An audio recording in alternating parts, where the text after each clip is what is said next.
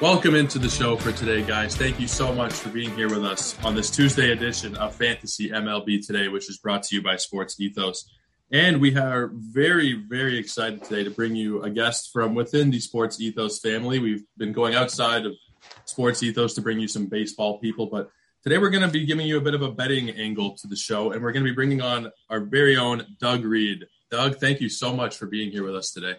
My pleasure, Joe. Happy to be here. Happy to finally connect. I love your show. Been listening to every episode. I think you're doing a great job. So excited to talk a little fantasy and maybe a little wagering angle as well.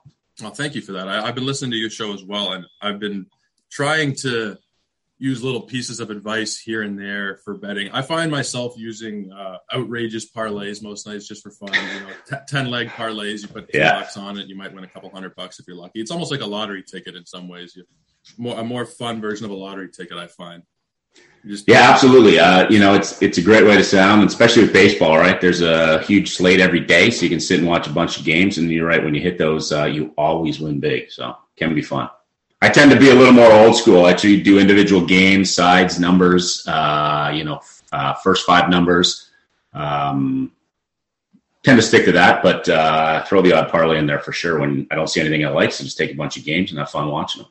Yeah, I'm not usually very successful. It's more just for fun. You guys should go follow Doug on Twitter. It's at Doug_Reid34, and Reid is spelled with an I, R-E-I-D. So go ahead and give Doug a follow over there. You get the odd little bit of betting info. You get his show tweeted out right when he does it. So go ahead and give Doug a follow. He's a great follow there. We're going to be looking today a little bit of betting stuff, a little bit of fantasy stuff, and we're going to start with some division futures. Is there any team you think maybe that's not really in the driver's seat right now in their division that you think has a good chance of taking it by the end of the year? Yeah, there's a couple teams that I like. All the favorites are the Dodgers, the Yankees. They're kind of top of their divisions. Everybody's looking at those numbers, and there's still some decent numbers for them to win. But a team that I like in the AL Central is Tampa Bay. They went to the series last year. I don't know how they do it every year. They never seem to have elite pitching, elite hitting. But they managed to always be there at the end of the season. And everybody right now is talking about the Yankees and the Jays. The Jays were the preseason favorite to win the division. You can still get them at plus 130. The Yankees are leading at plus 130. But the Rays are plus 350.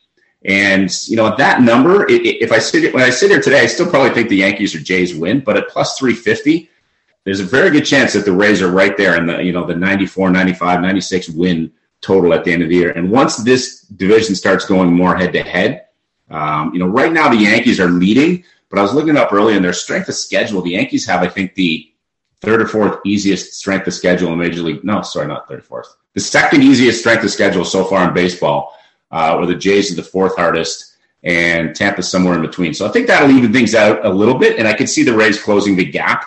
Again, the Yankees or Jays are looking like the class of division, but a plus 350, that's a good number to get on the Rays. Other than that, when we go to the AL Central as well, Chicago's still minus 140 to be the favorites. And I think once they get Lance Lynn back with Cease and Giolito, they've got the starting pitching to win it. They probably are the best team, but they've been struggling out of the gate. And the longer that lasts, the greater the chance somebody like Minnesota, I think, has a chance of contending. Minnesota's playing well above their skis. Nobody really expected them, I think, to compete, but they're at plus 160, and they're looking pretty solid. They've got a couple good pitchers. Bailey Ober's on the DL right now, or the IL, but when he comes back, he's going to add something to their rotation, and a plus 160 is probably not a bad price. To round out the AL, the Astros are obviously leading the West. They're minus 160 to win the division. I think they win it. But the Mariners are plus 600, and, they got George Kirby, their big star, came up the other day. Logan Gilbert's been pitching great. I think people thought they'd have a good year, but the question is how good. They've got Julio Rodriguez, I think, got moved to number 3 in the lineup the last couple of days. He's been, after a cold start, been hitting great, leading baseball, all of baseball, I think, in stolen bases still.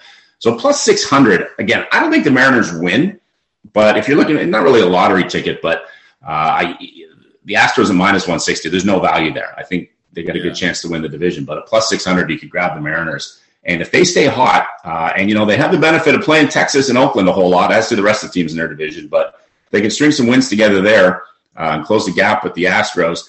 And the Astros are a great team, and Verlander's pitching like he's going to win the Cy Young or be a contender, but he isn't a young kid. And, if he slowly falls apart, Altuve was on the IL earlier this year. It's a bunch of what ifs, and I never like to bet on what ifs. But I can see a path for the Mariners to close the gap and potentially be contending by the end of the year. So that's kind of in the AL.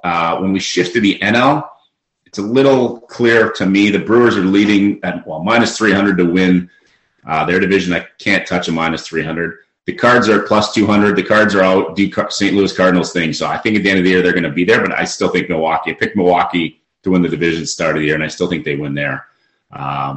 So not a lot of value there. You can always take the mighty Cincinnati Reds at plus 50,000. You want a lottery ticket, I think you'd be burning your money, but that's a pretty crazy number.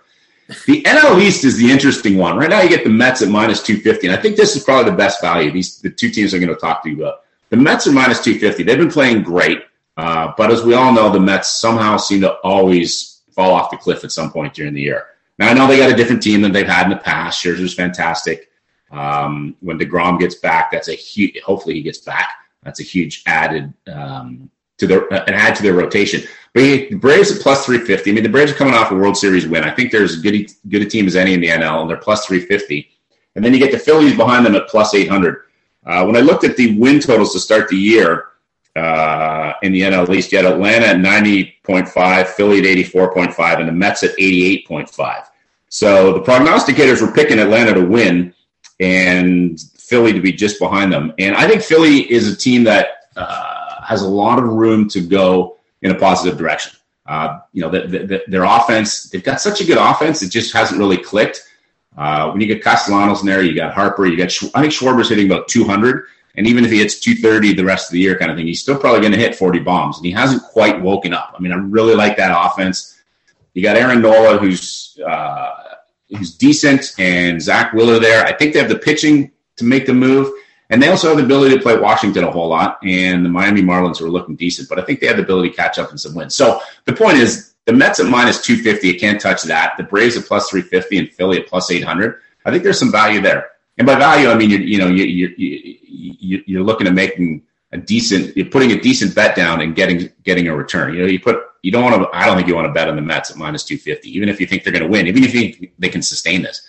At minus 250, there's the season is not even 20% along. I think so many things can happen, especially if you look at all these teams. They're all in the Northeast too, right? In the Northeast, cold weather. It's been Major League Baseball has been pitching heavy, batting light this year. If things start to warm up, in the Northeast, well, Atlanta's not in the Northeast, but Philly, New York, and Washington certainly are. Things start to warm up. I can see this division shift pretty quickly, and the Braves or the Phillies take the lead. So I think there's some good value there. In the NL West, I think this is the worst division. It's a great division, but it's the worst division for betting. So Dodgers are minus 250. I think the Dodgers win this easy. Padres plus 350, Giants plus 525. Great value, you could say, but I don't see anybody catching the Dodgers. So I think in the NL, it's the Braves and Phillies. Braves plus 350, Phillies plus 800. And then going back to AL, I like the Rays probably the best at plus 350 for some value. So kind of went through everybody there, probably threw a lot of teams out, but I think there are some value. It's so early in the year and everybody's forecasting what's going to happen in the next few months, but there's so many changes, I think, to still to happen in the division leads. Yeah, it's really hard to forecast with any degree of probability. And that's what sometimes I tell people on Twitter when they say, you thought this was going to happen, you thought that was going to happen. And I usually kind of say, if I could predict the future, I'd be in a much more lucrative business than the one I'm in right now. Yep. We can't always get it right. You have to just kind of make your most educated guesses and also look for some decent returns. And one return that I was looking at was the Angels at plus 200. I thought, they've actually looked really surprising. They've been kind of a joke these last few years. But plus 200, they're currently leading the division. I think it's an all right bet for sure. I think their pitching is maybe not as strong as it could be. But, I mean, Syndergaard has looked very good. I just don't think they're as deep in the pitching side. But their batting this year has really surprised me with the emergence of guys like Marsh, Taylor Ward. I think at plus 200 is not a bad little bet. I agree. I actually heard earlier today, I might get the exact number wrong, but I think the Angels only had 15 games last year where Ohtani, Trout, and Rendon all played in the same game. That's, those three guys that top the lineup, I'll put them against any lineup in baseball. And then you're right. The guys behind them, Marsh, Taylor Ward's been fantastic. I think that's a good call too. And Syndergaard has been pitching well. If he lasts all year, with Patrick Sandoval out there, he's doing all right. And again, they have the ability to play the A's and the Texas Rangers a whole lot. So you bank some wins there. And if the Astros stumble a little, I think at plus 200, you could be on something with the Angels.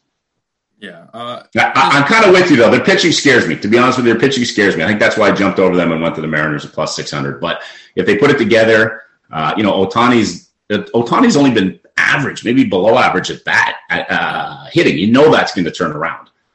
So their offense, I don't think they can win much in the playoffs, but their offense could certainly carry them through the regular season to win the West.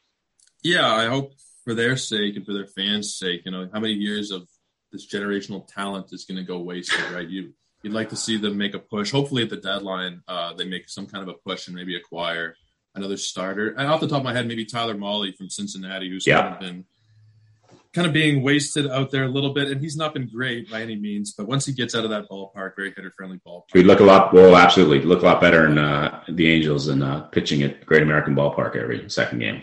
We'll come back to this trade deadline time, see if we did perhaps tell the future there. Is there anybody today, any bets today that are catching your eye? Anything looking particularly? Yeah, just pick up today's game. There's a few interesting matchups. The one I go to is the first one.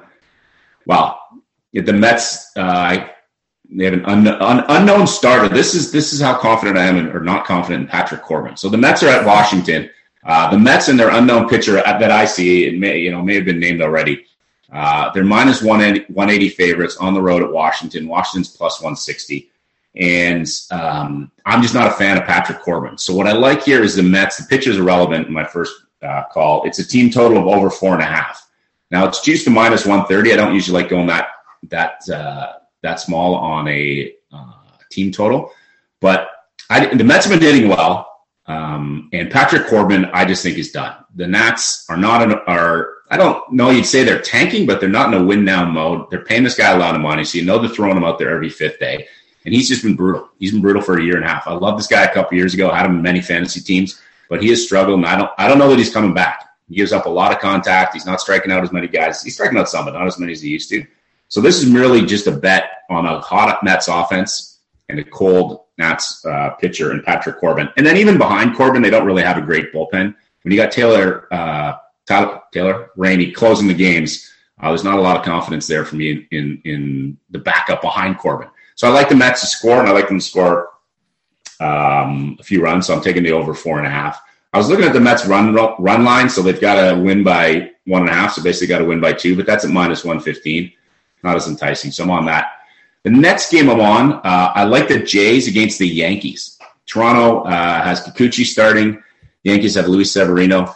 Now, if this is an even money bet, I'd lean towards the Yankees. It's in New York. The Yankees have been playing well. The Jays have been playing decent. Again, to what I said earlier, though, I think the Yankees, although they're leading the AL East, their record is a little inflated because they played some weaker competition, and the Jays have played stronger competition. So Kikuchi pitched well against the Yankees about a week ago.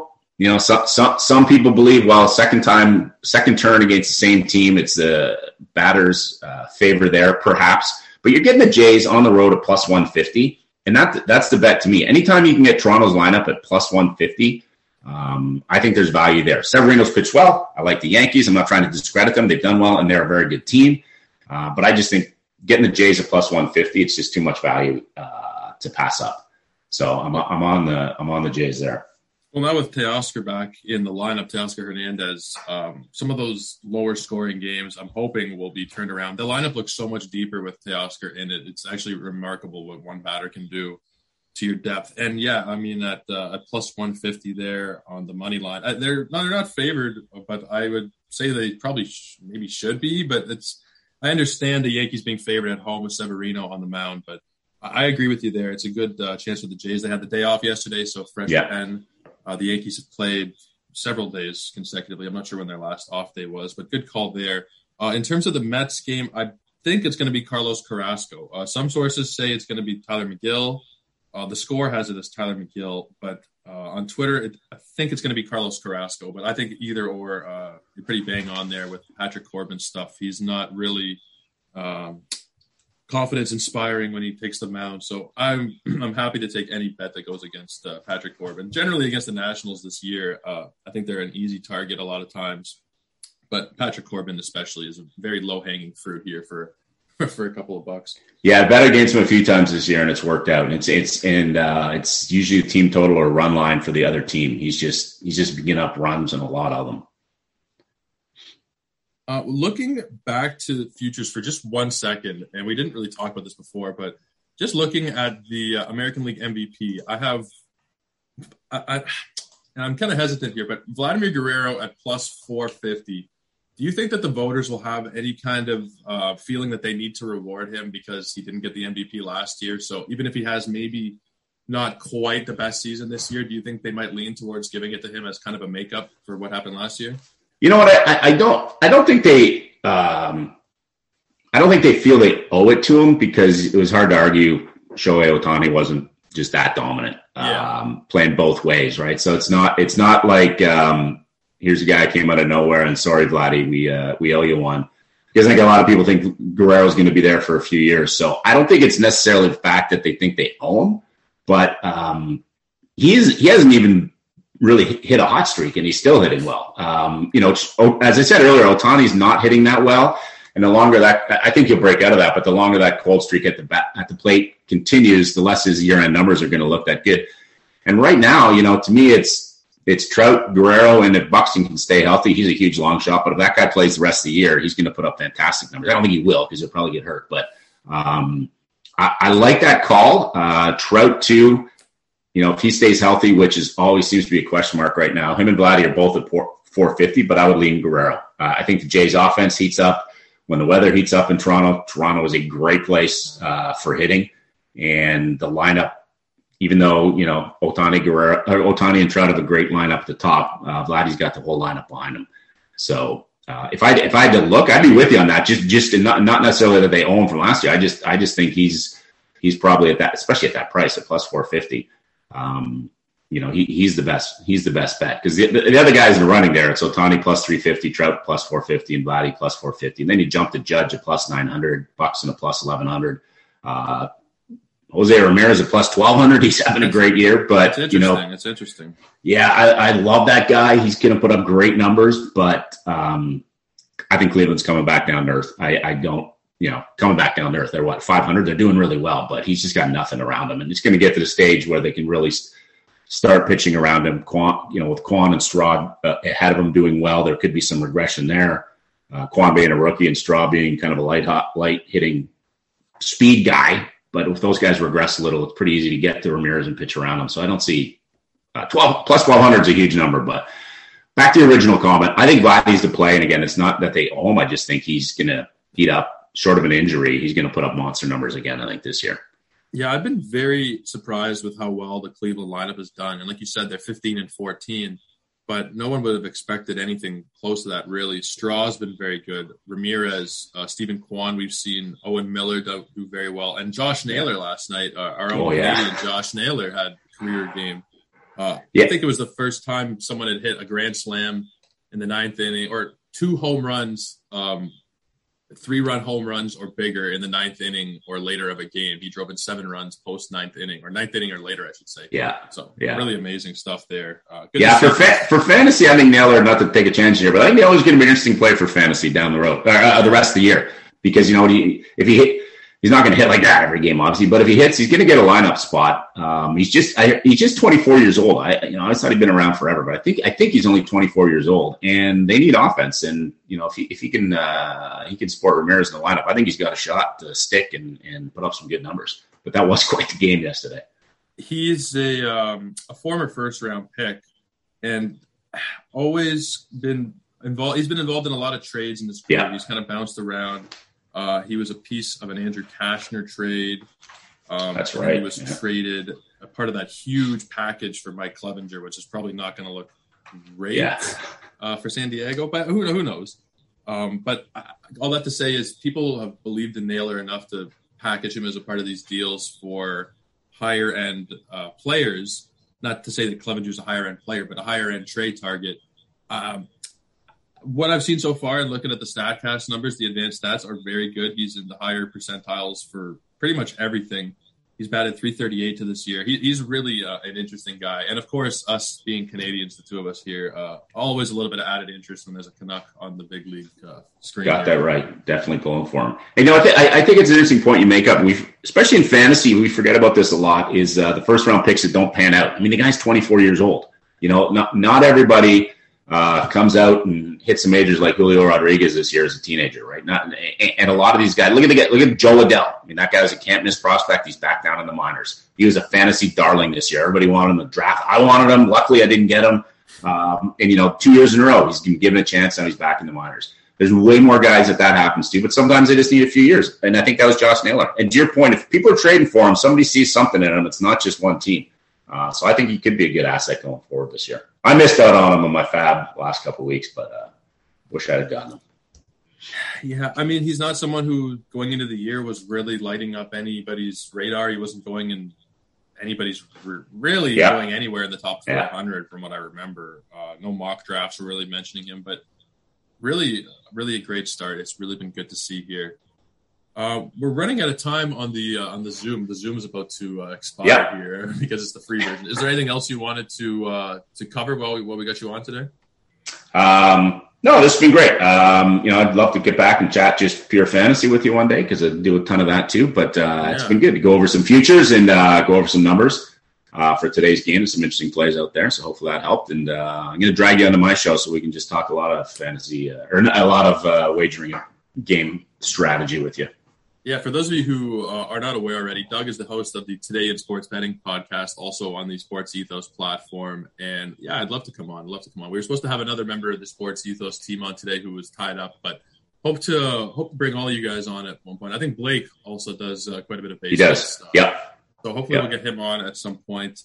We've been chatting here with Doug Reid. For you guys who are not already following him on Twitter, his handle is Doug_Reid. So the Reid is spelled with an I, R-E-I-D, and then 34. So Doug_Reid34. Go give him a follow over there for great content. And, of course, you get links to his shows when they get posted out as well. Doug, thank you so much for coming on today. Had a great time, man. My pleasure. Thanks for having me, Joe, and we'll be chatting again soon, no doubt. Absolutely, man. Thanks, man. Big thank you to Doug for coming on the show today. Go ahead and give him a follow on Twitter if you aren't already. And go ahead and subscribe to his show, the Today in Sports Betting podcast. A great show also done on the Sports Ethos platform here, where you get up to date with your daily gambling information. And, if you look at the Sports Ethos wagering team and you look at their very open record, they tell you exactly how they do every night. They're winning more than they're losing, quite a bit more than they're losing. So go ahead and give Sports Ethos Wagering a check out there.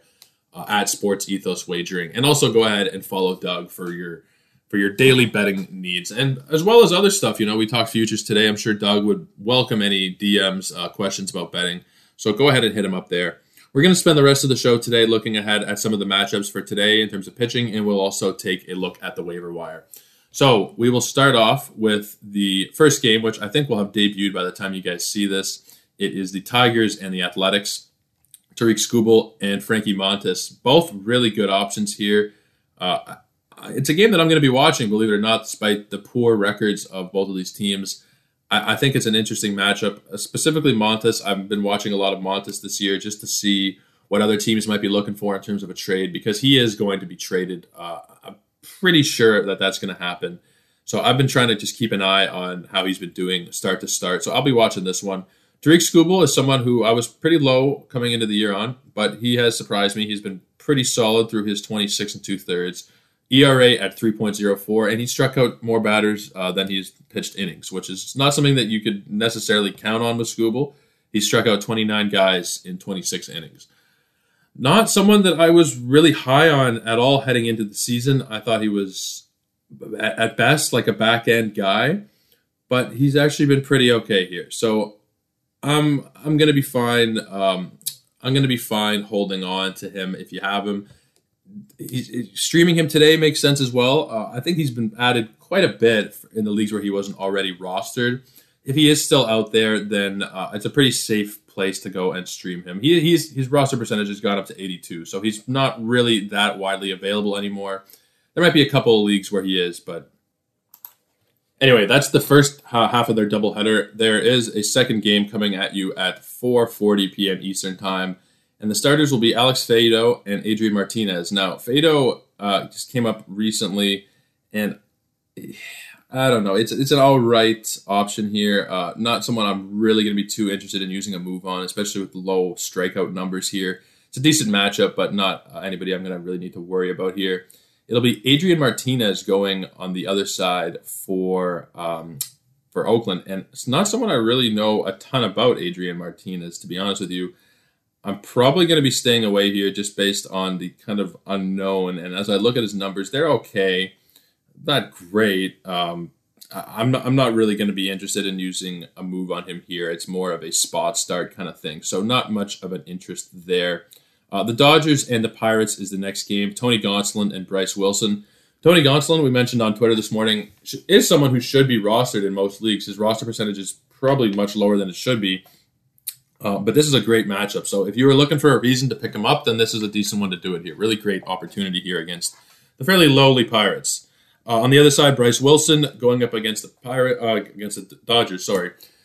Not someone we recommend. Now, yesterday we didn't recommend Jose Quintana, and he actually had a pretty solid start against the Dodgers. So it does happen. They're not going to be perfect, and we've said this a couple times on the show.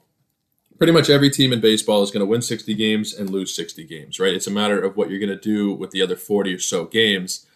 But that being said, the best teams, they're going to lose 60-ish. The worst teams, yes, they're going to lose closer to 100, 110. But that's all to say that even if the matchup is great and, bad team versus poor team, the bad team is going to win still, fairly often in baseball. Not that it's going to be a high percentage, but, they're going to win, like I said, 60, 70 games, and you're going to get good starts out of guys that you would not have really expected to get good starts out of, like Quintana. So it's not something that we're going to really anticipate a lot going forward, and I'm not going to be advising to stream guys against the Dodgers pretty much ever. But, it does happen. So keep that in the back of your mind. Bryce Wilson today, I'm not going to be interested in, but it's just a more general piece of wisdom there that, yes, we target the Reds when we make our lineups. We target Reds pitching. The Athletics, the Orioles, the Nationals, teams like that. But those teams are all going to still win their 60 games. So you have to pick and choose your spots, and even when you pick and choose them really well, sometimes it doesn't always work out. And like we said with Doug, if we could predict the future, we'd be in a much more lucrative line of business here. You never really know, but at the same time, you have to keep that in mind, that anything can really happen. Baseball is very unpredictable. And I've seen that with a couple of my takes going by the wayside. Some of them have been good. If you look back on my Twitter, I think overall we've been pretty good with our recommendations, but we do miss. Everybody misses, and that's a major part of being in this industry, is recognizing that you're going to miss, and it's going to happen. So you have to just accept that. Too much time here spent on the Pirates and Dodgers. Let's move on to the next game, the Brewers and the Reds. Really has the potential to be a very good pitching matchup here. Both guys have kind of underperformed so far. It's Freddie Peralta and Hunter Green. So Hunter Green is probably not going to be someone you're going to advise using today. Given up quite a lot of runs to this point in the season. He is a strikeout machine. He has struck out 29 guys in 20 innings, but he's not really someone who we can trust to this point. Yes, the potential is there, but as of right now, he's not really someone who is a strong start today. Freddie Peralta should be a very strong start today, and I say should be because we don't really know what we're going to get out of him. He's been at points excellent this year and at points not so excellent. Example, the 6 earned runs against St. Louis. That was definitely not good. Even last time out, 3 earned runs against Cincinnati is a little bit much for what we expect Peralta and what we paid for Freddie Peralta. It's not been smooth sailing to this point, really. So great matchup. We hope for better today, specifically than his teammate Brandon Woodruff had yesterday. My goodness, really disappointing stuff out of Brandon Woodruff. But maybe we'll spend a second on Brandon Woodruff here. I know it's not what we're exactly doing, but I'm sure a lot of you guys are very worried about Brandon Woodruff. The underlying stats are okay. The expected ERA is fairly all right. Yeah, it's not good when you struggle in back-to-back starts against Cincinnati, but I'm not too worried yet. He's definitely a buy low candidate. You can buy probably pretty low at this point. I know a lot of people would have used him in the second round, or drafted him in the second round. But through 6 starts, we have not seen really much of old Woodruff at all. The Pittsburgh start on the 20th was really nice.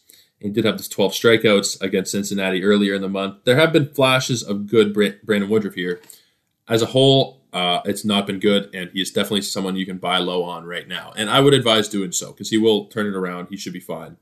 Let's move on to the next game of the night here. Now, Tyler McGill is listed as the starter in some places. We talked about this with Doug. Tyler McGill is listed in some places. Carlos Carrasco is listed in other places. I think it will be Carrasco tonight based on what I've seen. Yahoo has McGill going tomorrow. It really depends on where you look. It will tell you a lot of different stories at the moment. So I think it's going to be Carrasco. Carrasco should be fine here in a start against the Nationals. He's looked pretty solid this year, Carrasco. There was one bumpy start there. But overall, he's been very good for where you drafted him, which was not very high up. He has had 4 out of 5 starts be very good. So against the Nationals team here that is not very potent, not a great offense. He pitched against them on his first start of the season, went 5 2/3, struck out 5, only giving up the 1 run. I'm liking it. I'm liking what we've seen from him so far, and this is a really great matchup for him to continue that good stretch. So no problems with Carrasco, assuming it is Carrasco. We're not 100% sure, but assuming it's Carrasco, I'm fine there. On the other side, we talked about this game a little bit also with Doug. Patrick Corbin is not someone you're going to want to be interested in. He's 0-5 with a 7.16 ERA. When he's on the mound, it's almost a guarantee that the other team is going to win. He went 8 innings in his last outing, which is really, really surprising to me that they let him go that long.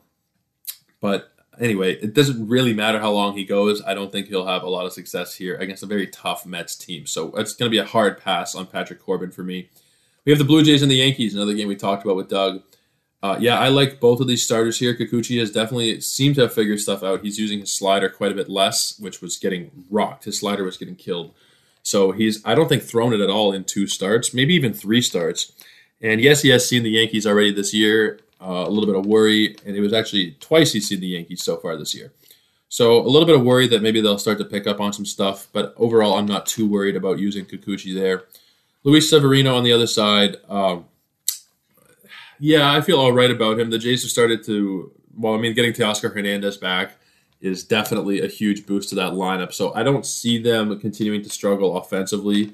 They've been fine, but they've not been what you would have expected heading into the year offensively. So definitely a dangerous play for Severino, but I think overall you're not going to get hurt too badly using him here. It is a hitter-friendly ballpark, but particularly so for left-handed batters, and the Jays really don't have many of those. So I'm not too worried here about Severino. Next game of the night, really good pitching matchup coming here between the Red Sox and the Braves. We have Garrett Whitlock and Kyle Wright. Both of them have been really good this year. Specifically, Wright is looking like an early Cy Young candidate. Might be a little bit too early to tell, sure. But to this point of the year, really not anything you can complain about with him. He's pitched to a 1.74 ERA, 37 strikeouts, and 31 innings. And he faces a struggling Red Sox team here at home. So I'm very confident in Kyle Wright tonight. Garrett Whitlock, maybe a little bit less so, but he is also really surprised to this point of the year with great outings. Not someone I'm thrilled about for tonight, but I think that there is a good chance that he can return some decent value. Now, let me check the roster percentage because it's probably moved a little bit since I've checked last. He's up to 77% roster, Garrett Whitlock. So there's really not much room to be picking him up there. If you have him already, he's probably a safe bet. But as we've talked about here early in the week, you kind of set the tone for how your week is going to go, depending on what starters you choose to play and choose to sit. He's probably someone you're going to be good to start. But at the same time, if your team is stacked with pitchers and this is like one of your riskier outings of the week, then maybe you sit him. Overall, pretty safe to start, but I wouldn't fault you for sitting him down here either. It's a tough matchup. The Braves are not as good as they should have been, admittedly, to this point of the season, but still a great lineup that can pop off on any given night. So it's a risky one for Whitlock there. I'd lean towards playing, though. Let's move on. Another great pitching matchup here. The Astros and the Twins. Justin Verlander and Joe Ryan. This one should be fantastic. I have no qualms about starting either one of these guys. It may not go great. Yes, both of these lineups have been very good. They've both been very good, but at the same time, both of these pitchers have been really excellent. So I'm not worried really about starting either of them, while acknowledging that, yes, One of them will have to inevitably lose. Their team will inevitably have to lose. But to this point, I've been really happy with both of them. Probably a little more happy with Verlander than Ryan. Ryan had a bit of a rough outing his last time, comparatively speaking anyway. Specifically against the Orioles, you would have expected better than 4 2/3, a couple of runs, 6 hits. But we are pretty confident here in both of these guys. So yes, they're both absolute goes for tonight if you have them in your lineup. Baltimore and St. Louis, I don't think we have had a announced starter from the Cardinals. Kyle Bradish will be going for the Orioles, and he's not someone we're going to be looking to play here. I really liked how the Cardinals have put their lineup together this year, and they're looking very good. I think, like we talked about a little bit here with Doug, I like the Cardinals. Maybe not favorites over the Brewers in their division, but their lineup is not even been performing as good as they can perform, and they're still 16-12. Kind of in a similar place, I think, as the Blue Jays. So we've had some underperformers. Yes, your Tyler O'Neill's, Paul DeYoung has been pretty bad. Yadi Molina hasn't been quite as good as you would have wanted, maybe. So there's definitely room to grow here for this Cardinals team. In terms of today, though, Kyle Bradish is not really going to be someone who I'm too interested in. In terms of the St. Louis side, I don't know exactly who's starting. If you guys would bear with me for a split second, maybe I can find out here via Twitter. But I haven't seen any announcements. Cardinals starter. I'm not seeing anything here. So maybe it'll be a bullpen day, or maybe I'm really not sure, actually, who is going to be going for them here. We'll have to just wait and see. Sometimes it's out of my control what I can tell you guys, because I don't know. We'll have to see, but whoever it is will probably definitely be a more preferred option than Bradish here. I would expect St. Louis to win this game fairly handily, but we'll have to see, right? Like we said, no one really can tell the future. Another good pitching matchup here coming at you. The Royals and the Rangers, I know, not exactly the most enticing baseball to watch, but Brad Keller and Martin Perez have both been really good. Martin Perez have both been very good to this point of the year. I'd be very comfortable starting both of them tonight, honestly. Neither of these offenses have been very good. Both of these guys have shown really that they're underrated, undervalued to this point. And I was talking about Brad Keller. He's 35% rostered on Yahoo.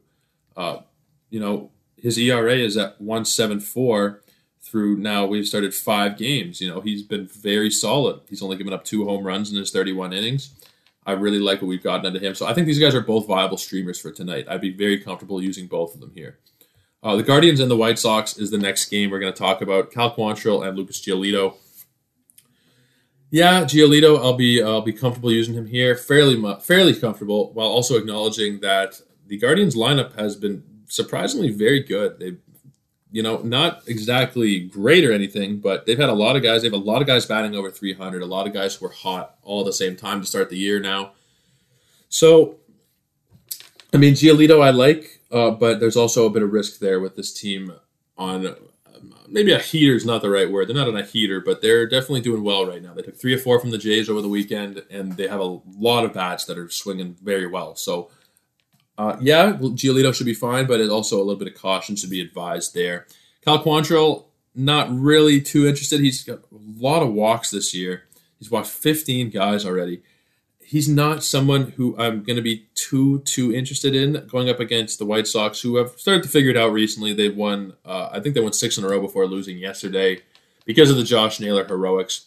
So I'll be fine with Quantrill, but I'm not thrilled about it. He's an all right option. He's not someone I would go ahead and use and add on, but he's fine. He's probably fine, but I'm not very excited about him. So I'm probably not using an early week ad there.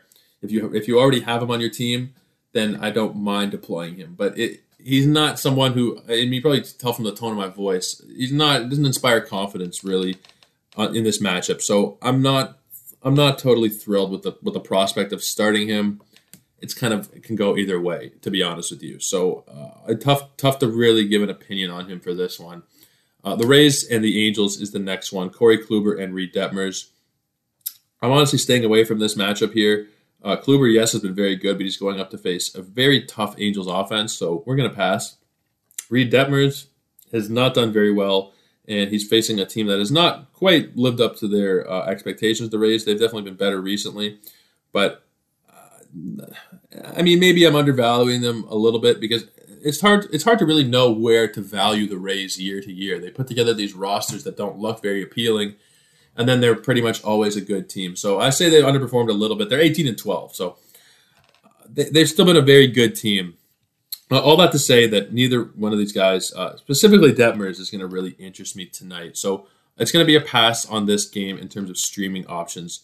We really have a lot of good pitching matchups today. As I'm really looking at these names again, it really strikes me how many good options we have today. Most of them are already rostered, but it should be a lot of fun viewing-wise anyway. The next game is Philadelphia and Seattle, and we have Aaron Nola and Robbie Ray. Robbie Ray is someone who I really liked last year in Toronto, and he's not been the same guy this year. Strikeouts, way down. The strikeouts are 31 strikeouts in 37 innings from a guy who I believe led Major League Baseball in strikeouts last year. I could be wrong on that, but I'm pretty sure he did. The ERA is at 4.38, and he's really not looked very good so far. So this is not going to be a great play against the Phillies tonight, I would imagine. Hopefully he can turn it around, get back to more of that last season form. But there were a ton of warning signs before the season that led me to believe he was not going to be able to repeat what he did last year, and to this point he hasn't. So he's someone you kind of just have to hold on to for where you drafted him in the third or fourth round. You have to hold, wait for a few good starts in a row, and then try and sell. Because right now, the value is pretty low. Aaron Nola has looked a lot better the last couple times out. Specifically against the Mets last time, going 7 strong, striking out 7. He's someone who I'm going to be totally fine with using here tonight. Just a couple more games to get through here. We have Luzardo and Bumgarner going up against each other for the Marlins and the Diamondbacks. Both of these guys I feel strong in starting. We hope Bumgarner doesn't have any goings on with the officiating crew like there was last week. Really unfortunate there. He only went the 1 inning, got ejected. Hopefully we can get our standard 5, maybe 6 innings out of Bumgarner tonight. That would be great. Luzardo on the other side has been very good. Now, after that first start of the year where he struck out 12 against the Angels, I think we were expecting massive breakout from him, and we haven't really, he's been good. He's been very good, but a lot on the strength of that first start anyway. So, yes, he's been very good, but, and yes, he is a play tonight. Absolutely a play against the Diamondbacks, but he is also someone who I thought maybe after that first start was going to have a bit of a better year than he's had. And unfairly, I am criticizing him here, I know. His ERA is at 3.08. The strikeout numbers are very good, if not a little inflated based on that first start. So, yes, really good play here. I really like him. All that to say is I just thought maybe after that first start we were seeing a massive breakout here. And he's been very good, but I don't think he's going to be quite as good as I thought he was going to be this year anyway. Going forward, yes, great player to have on your team, especially in keeper leagues and dynasty leagues. I thought maybe we'd have a little bit more after that first start. That's all. Let's move on to the Cubs and the Padres. We have Wade Miley, who'll be making his debut in a Cubs jersey tonight. Not really going to be interested here, honestly. I'm not really sure how many people have bitten in terms of adding him. So let's take a look while I've got you guys here. He has been added today. About 2,100 leagues have added him. I'm hoping those are more deeper leagues because, yeah, he was pretty good last year. He doesn't give you a lot of strikeouts. The whip last year was pretty bad, 1.33. Not terrible, but not great. Yeah, he was a good guy for his ERA last year, but first start of the year, we're probably not going to have a very long leash with him. Probably see a lower pitch count, I would imagine, in the 60s, maybe. Hard to say exactly. It was an elbow injury, so they're not going to push him too much, I wouldn't imagine. Tough matchup here against the Padres, too. So not someone I'm really going to be looking to use an add-on. Mike Clevinger. I don't know, man. They're going to have to shed a starter, and he's not going to have a lot of rope if he keeps up. He just had the one start. It was okay. I worry someone's going to have to lose a job in that rotation eventually. I feel like it'll probably be Nick Martinez, but I don't know. Honestly, it's really tough to say. If Clevinger doesn't start pitching well, then it'll be him. So a pretty good matchup here against the Cubs. Cubs haven't been doing great this year.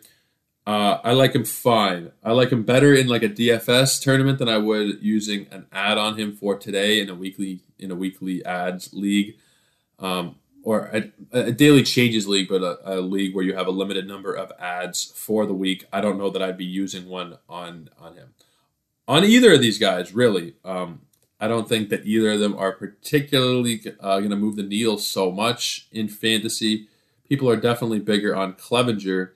He's 85% rostered, but I don't really like him. I don't know. I don't think that there's going to be much hope as a first starting role in this San Diego pen. I feel like he's someone they move on from at some point, honestly. We'll have to see. That's just a prediction, but I don't think he has a long-term role in San Diego here. Despite the massive haul of prospects they gave up for him, I don't see him having sustained success here. So just one of my takes. Maybe it's a hot take. I don't know, but I'm not big on Mike Clevenger. Let's move on to our last game of the evening, the Rockies and the Giants. Antonio Senzatella and Alex Wood. No for Senzatella. Anyway, Wood, yes, Wood has definitely not performed up to scratch this year so far. He had a very good first couple of starts anyway, and we've had a tough one against Washington and a bit of a tough one against the Dodgers. Not terrible, but a little bit tough. He did strike out 7, but give up 3 earned runs. It wasn't bad. Walked a couple of guys. Against the Dodgers, I guess that's pretty solid. Overall, his ERA sits at 4.38, and he's not really performed like I thought he would, but this is a good opportunity here, a good matchup. Yes, the Rockies have been pretty good, but they will eventually become the Rockies again. They're not going to have that kind of sustained success that looked like maybe they could have been pushing for early in the year. But no, they're a poor team, the Rockies, and I'm fine with using Alex Wood here against them. Antonio Senzatella is not someone who I'm going to be really interested in. For one, very low strikeouts, 7 of them in 24 innings. Yes, 7 strikeouts in 24 innings. Not really going to be worth your time there. And that whip to this point of the year is 1.88. So he lets on a ton of base runners. It's probably a good chance to be streaming or to be using some San Francisco guys in your DFS lineups tonight. So that's definitely a consideration. Other than that, Wood's already going to be on rosters. Senzatella is kind of hit or miss, probably not on many rosters. Woods, absolutely, I would be comfortable with him tonight. Senzatella, I would not. So that will cover our game look ahead. Let's also look at some of the most added players today on the waiver wire. And for those of you who just want a quicker version of this, or maybe you prefer to read stuff, I always do this segment on Twitter every day. I'll talk about some of the most added players, and I'll just give a little bit of guidance on how I would go about them. So the number 1 added player is Brandon Drury. He's been added in more than 13,000 leagues on Yahoo and has seen his roster percentage go up to 31%, up 27% from last week. Yeah, he's been really good. Do I think it'll continue long term? No. I think, yeah, okay, if you want to add, and I'm changing my tune a little bit here because yesterday I was saying he's not really worth an ad, but if you want to use the ad while he's hot, I'm not going to give you a hard time. However, do not expect this to go on long term. He's had a fairly long career with, decent flashes of power / an all right average. But playing in Cincinnati, it's a pretty poor lineup around him. There's not going to be a ton of opportunities for runs and RBIs. Yeah, he'll get his home runs. I mean, not a ton of home runs. I mean, this is as hot as we're going to see him this year, and that is something that needs to be drilled into everybody's head. This is his best we're going to see from Brandon Drury all year. So if you want to add him right now and milk that little hot streak, then by all means go ahead. But don't get too attached. You will almost certainly be dropping with him within the next couple of weeks. So just keep that in mind. Josh Naylor being added quite a bit. Yeah, I understand it. Looking at the StatCast numbers on Baseball Savant, he's been really good. Pretty much in every category, he's been really good so far this year. He's knocked in 21 runs, and yes, he knocked in 8 of them yesterday, which really helps.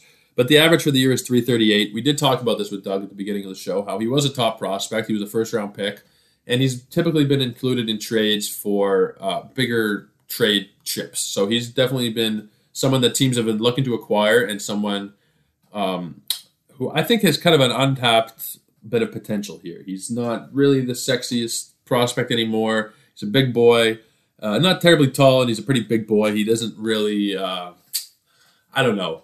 He doesn't look necessarily the part. And I know that sounds maybe kind of stupid because you have guys like Vladimir Guerrero, who's a big boy who gets the job done offensively. Something about Naylor that he's flown under the radar. I mean, now he's kind of coming up into the spotlight because of yesterday's performance. I mean, us in Canada here who follow baseball have known about him for a while because of how great of a prospect he was. We don't have that many top prospects in Canada. So when we get one like Naylor, they definitely catch people's eyes. And he's been on the radar for 5 or 6 years, and I'm really thinking that this is a good chance for him to have a potential breakout. I like the underlying numbers. And, it's not a guarantee. Nothing is ever a guarantee. But to this point of the year, he's looked very good. Solid, steady lineup spot. Eligible at first and in the outfield. So I'm all right with using an ad on Josh Naylor.